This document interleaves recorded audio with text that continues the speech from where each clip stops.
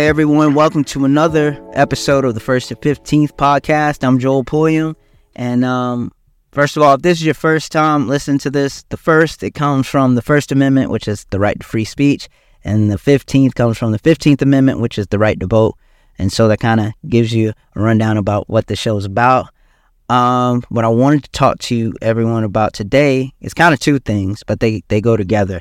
The first thing is that earlier today, I saw a poll from Quinnipiac, and, you know, they're not like 100% right. They weren't that good in last year's midterms, but I saw a poll that said that Donald Trump was leading Joe Biden in Pennsylvania 47-46. And the reason why I brought it up is that, A, it's disheartening to think Donald Trump could earn 47% of anything, but I think it also shows that, you know, next year's election is going to be tight. You know, it's going to be a close election. I look back to 2016, right? The three states that decide the election, Pennsylvania, Michigan, Wisconsin, they're decided by like a total, I want to say around 80,000 votes, 78,000, somewhere around that. Give or take, it wasn't that big a margin. You look in 2020, and it flips, right? That Joe Biden is that the three states there, Georgia, Arizona, and Wisconsin, and I believe it's 42,000 votes, somewhere around that was the deciding factor in that race, helped flip the presidency. It goes to show that, you know, in this day and age, you know, long gone are the days of, you know, Barack Obama in 2008, or like Ronald Reagan or something like that, where people will get all these electoral votes. It's going to be close from here on out. And so it's kind of a warning to Democrats of the base, right? On this podcast, I want to tell the truth. You know, it's just a platform to tell the truth. And we have to be honest that white grievance, it works in this country, right? Not saying it works 100% of the time, but 99% of the time.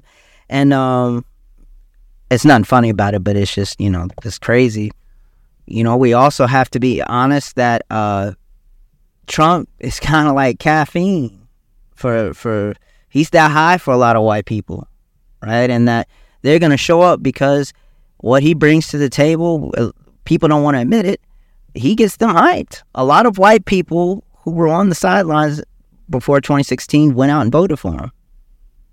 I think, you know, we have to also acknowledge, going back to the 2016 election, you know, putting the political cap on, is that, you know, a lot of people will put it like this: third party, they are partially to blame, right? The Gary Johnsons and Jill Steins, you know, I'll admit it, they're part of the reason why Hillary Clinton lost. But the other part is that Donald Trump was able to get white people to get off the sidelines to come vote for him.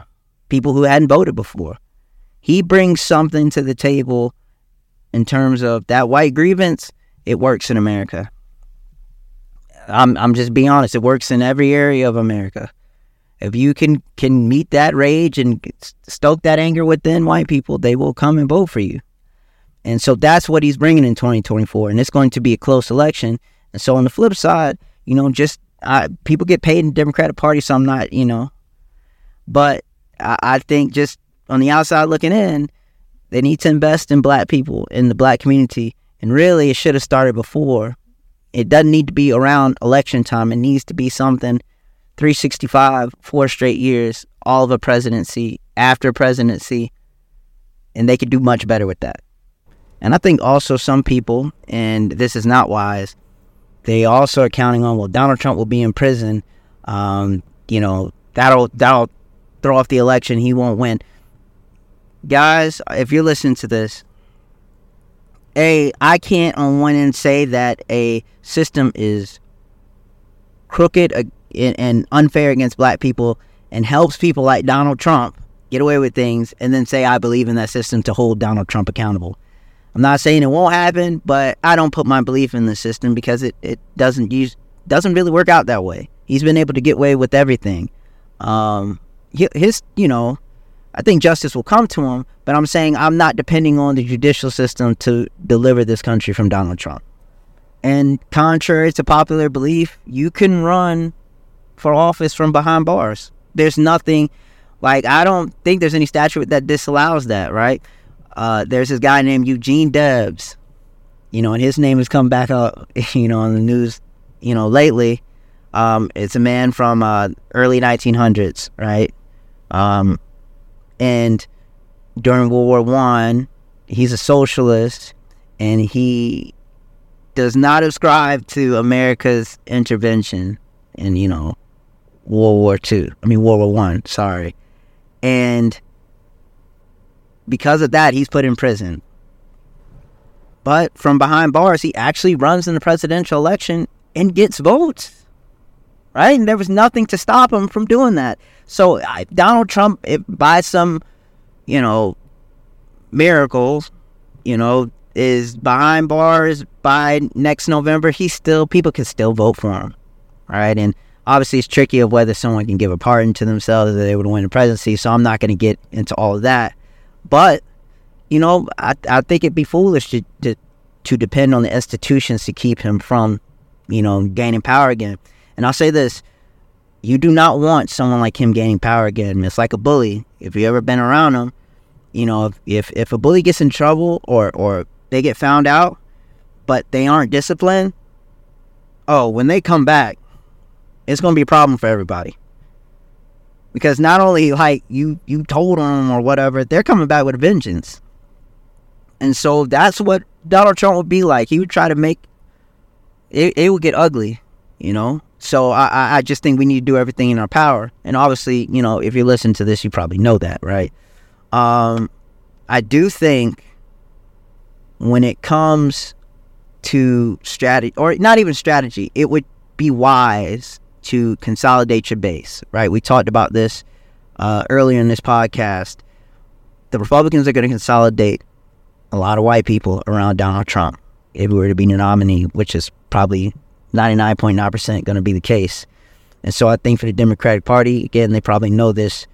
I really think black people are feeling a little underappreciated.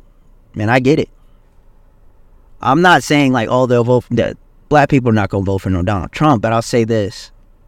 The vast majority aren't going to vote for Donald Trump, but I'll say this, in a game, we talked about those numbers, 42,000 difference, a 10,000 difference in a state, 5,000 difference.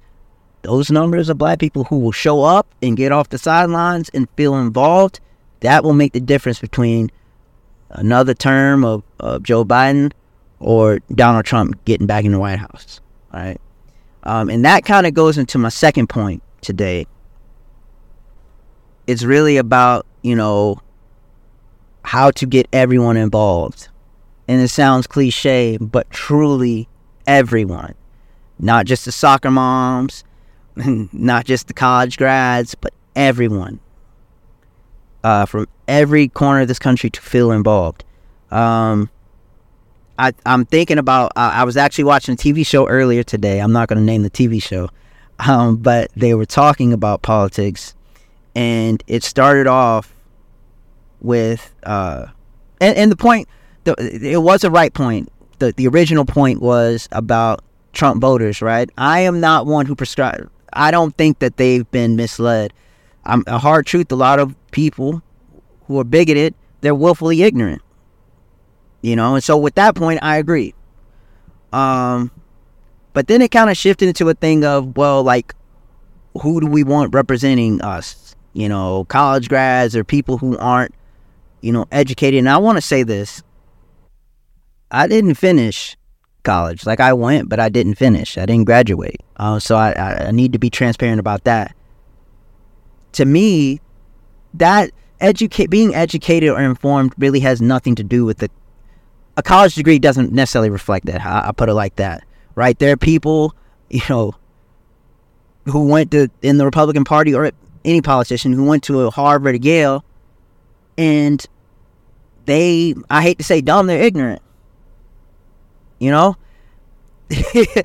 Donald Trump has a college degree and he's ignorant, right? So I don't prescribe to like, well, if you have a college degree, you're automatically more informed or smarter than someone or need to be represented more in politics.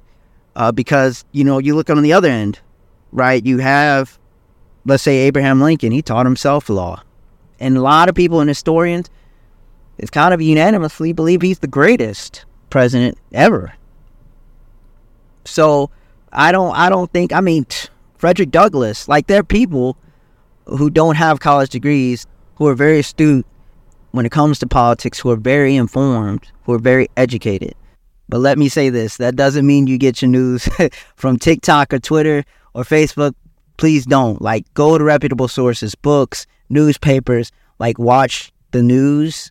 And maybe not all the news because, things like Fox News, obviously don't watch that. But, listen to people who have experience in these things. And also, I know when it comes to politics, I'll say experience also is the best teacher. There are a lot of things I couldn't learn in school about politics that I had to just learn working in campaigns or working in this organization or talking to voters. Like, you just learn on the job specific things that you really couldn't learn anywhere else. So I don't like when we limit it to just specific backgrounds, because that goes to the bigger point of reflecting the true voice or the true consensus in the country. Like, again, let's put the Trump voters to the side, because I'm not talking about them right now. I think they're far gone. I hate to be like that, but I'm not talking to them right now. I'm dealing with their people who are well-meaning, who are just on the sidelines. They're not politically involved. And that rhetoric from that TV show today, that's part of the reason, right? They feel intimidated. They feel as if no one will really care what they have to say.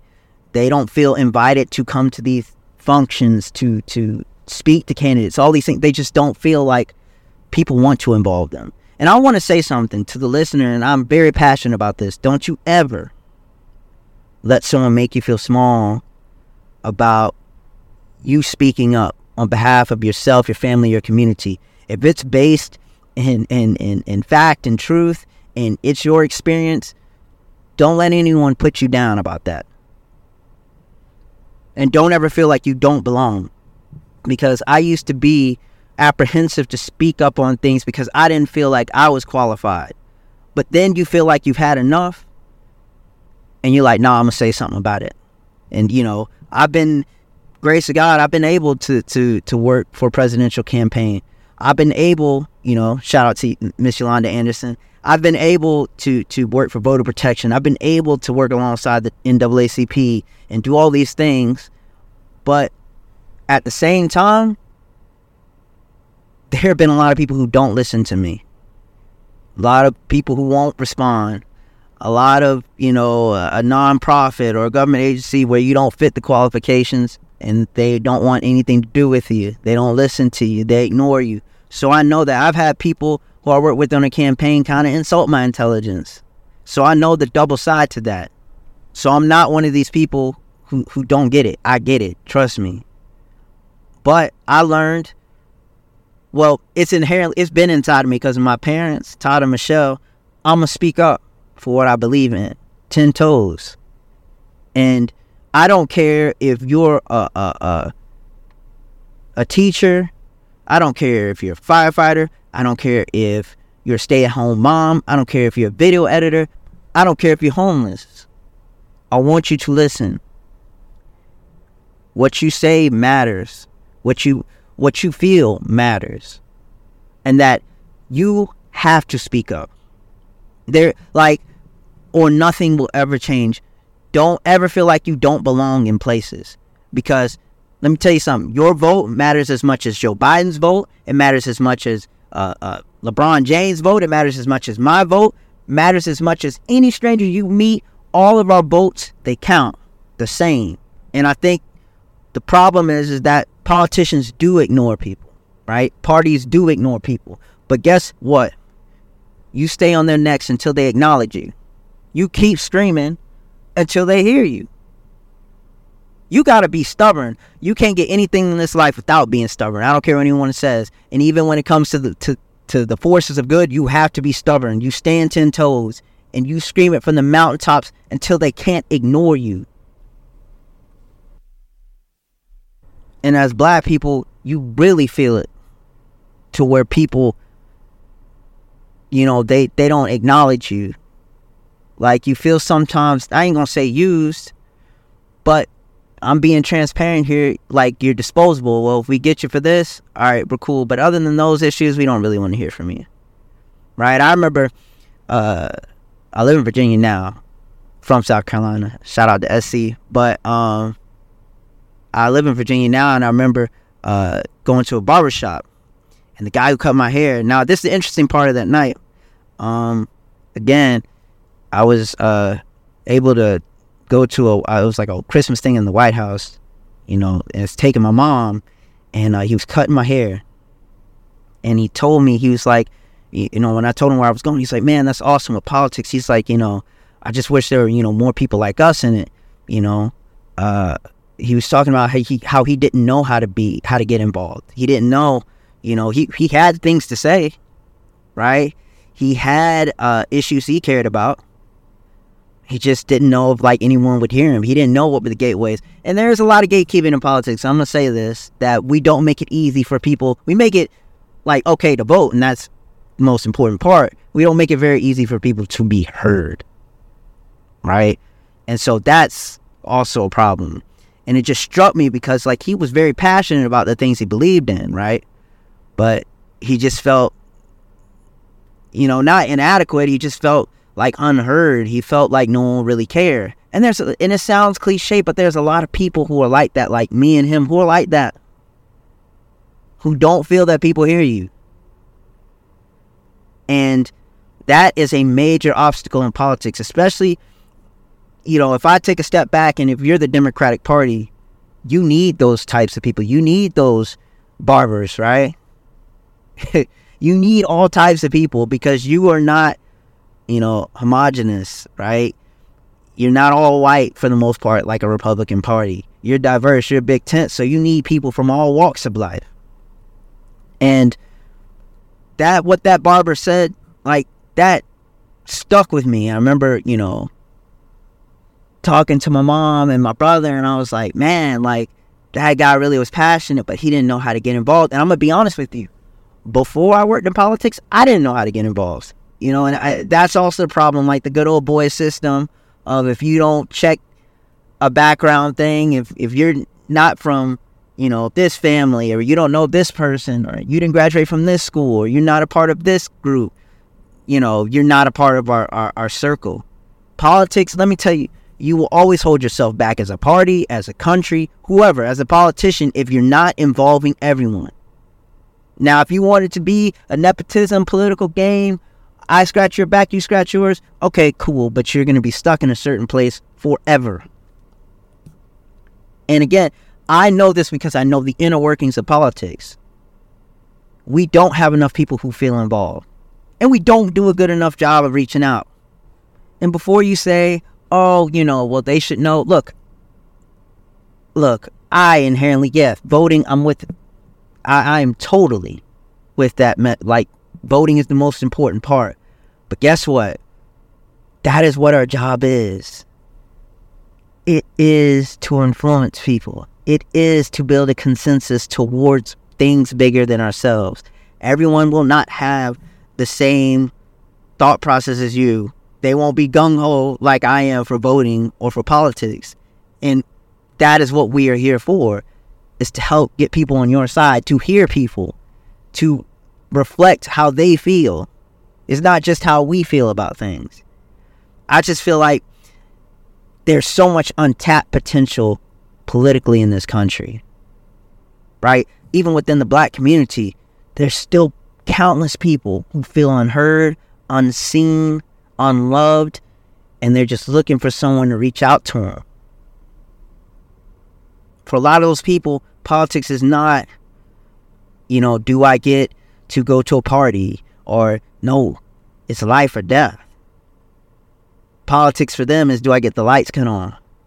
Can I get, my porch fixed? Can this road by my house can it be fixed? Am I going to be let go from this job? It's life or death. And I'm not here to say that politicians don't care about people. like every politician doesn't care about people, because that's not true. I've met great people in politics.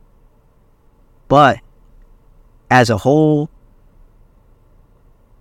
I think this country and even the Democratic Party can do better at involving these people. 100 million people are estimated to like skip out on voting who are eligible to vote. That's untapped potential. Imagine the stuff we could get done if we had those people, right? The Voting Rights Act could be re-strengthened. You could have a military weapon ban. You could end abortion bans. We could actually pass a policing act to hold police accountable. We could end qualified immunity. We can do all these things, even the things considered impossible. But we have to get those people off the sideline. It's kind of like a church, right? My dad, he's a pastor, and then one thing we always talk about is like, if the same people come to your church and it doesn't grow, then are you really making a move for God? You know what I mean? If it's just an echo chamber, what are we doing? There's still stones unturned. There's still people who haven't been reached. We talk about in gospel, in Christianity, those who haven't heard the good news yet. Right? And so I think Democratic Party, I think this country as a whole, I point out Democratic Party because I feel like the Republican Party is just long gone. But it could do a better job of reaching those people, especially black people, where they're at, and making them feel involved and that they're heard. It reminds me of, a Fannie Lou Hamer. Someone who would fit into that category of a person this country would never listen to. Right? It wouldn't give Fannie Lou Hamer a chance. This is a woman who, at the age of 12, had to leave school. She used to pick hundreds of pounds of cotton a day. And this is while having polio. And in 1962, she goes to register to vote. They won't allow her. She comes back every 30 days over and over again. It eventually leads her to being arrested and being brutalized by police, right? And she becomes involved and becomes one of those leading voices in civil rights to the point where she almost speaks at the 1964 Democratic Convention. But, Hubert Humphrey, Vice President Hubert Humphrey, who up until that point has a stellar record when it comes to civil rights legislation, but in this moment he failed. He says that she's too illiterate, which is coded language if I ever heard it. I mean, even after that, and it's not just relegated to white people who say this about her, right? Even, Roy Wilkins, who is a champion of civil rights, and I'm not here to disparage anything that he's done. He is a legend. He says that she's too ignorant and that she doesn't know politics because of the way she speaks. Even when she's going to get an honorary doctorate from a college, you have some black people who didn't want her to get it because she had no formal education. And it takes people like Ella Baker and Malcolm X speaking up on her behalf for her to receive the honorary degree. And, speaking to just my community, and I don't like to say stuff like this in front of like the world or anything. We have to be careful not to do that to ourselves, right? To look down on any other black person, because we're all we got. And we need each of us in order. We're only 13-14%. We need all of us from every walk of life in order for this to work. The doctor and the dishwasher and the teacher, everyone's voice and effort, it's needed, and everyone needs to feel appreciated for it to work. And the interesting thing, back to Fannie Lou Hamer, the interesting thing about her is that I think the one thing people get wrong about great orators is that they think it's in the vocabulary, when it has nothing to do with that at all. It's kind of like with singing. great singers to me, it's not about the technical stuff you can do. In both cases, with speaking or anything, when it comes to like orating, it's about, can you make someone feel a certain way, right? She might not have the vocabulary of W. Du Bois, who, with himself is legendary. She doesn't have that, but she can emote what she's trying to say to you. And that's anything in politics. It's about that more so than the outward appearance or how someone speaks. None of that matters. Can you connect with people, right? And I want to say to political parties, right, to this country, that's not always found in people who have degrees from Harvard. That's not always found in someone who has a doctorate. The ability to connect with people and to have empathy and to feel what they feel is found in all walks of life. And that there are plenty of Fannie Lou Hamers around here, around this nation, within our community, but they're never heard because they don't fit into a certain box, and they don't sound a certain way, and they don't come from a particular background. But guess what? They are still valuable, and what they bring to the table is as valuable as someone who has 5 degrees. Because to make it in politics, really, you only need a few things. The truth, you need integrity. What you need most of all is a heart for people. And if you have those things, you could change your community. You could transform your state. Shoot, you can revolutionize the entire world. So don't let anyone ever tell you that you don't matter or make you feel, and don't let your mind tell you you don't matter. Show up to those school board meetings, right? Go protest in those streets. Boycott. Do whatever you have to do to get them to hear you, because your voice deserves to be heard. And don't you stop until they hear you, right? Hold people accountable. Speak up. Stand 10 toes on what you believe. Because the biggest lie that's ever told to you is that you don't matter, and that no one will ever hear you, and that we don't care. Well, because if no one else is going to listen to you, and no one else cares about you, if you listen right now, know that I do. I'm reminded of a statement I heard after the death of Jordan Neely, the murder of Jordan Neely, a month ago on the New York subway. A person said that we don't run out of money or resources, we run out of people. And the reason I said that is that we all need someone to believe in us and to hear us and to feel heard and to feel wanted and to feel loved. And as soon as this nation can master listening to marginalized people and showing them that they care, the sooner we can reach our potential. So with that being said, thank you for listening. And remember that being upset is okay, because passion only means one thing, that you're still alive. God bless.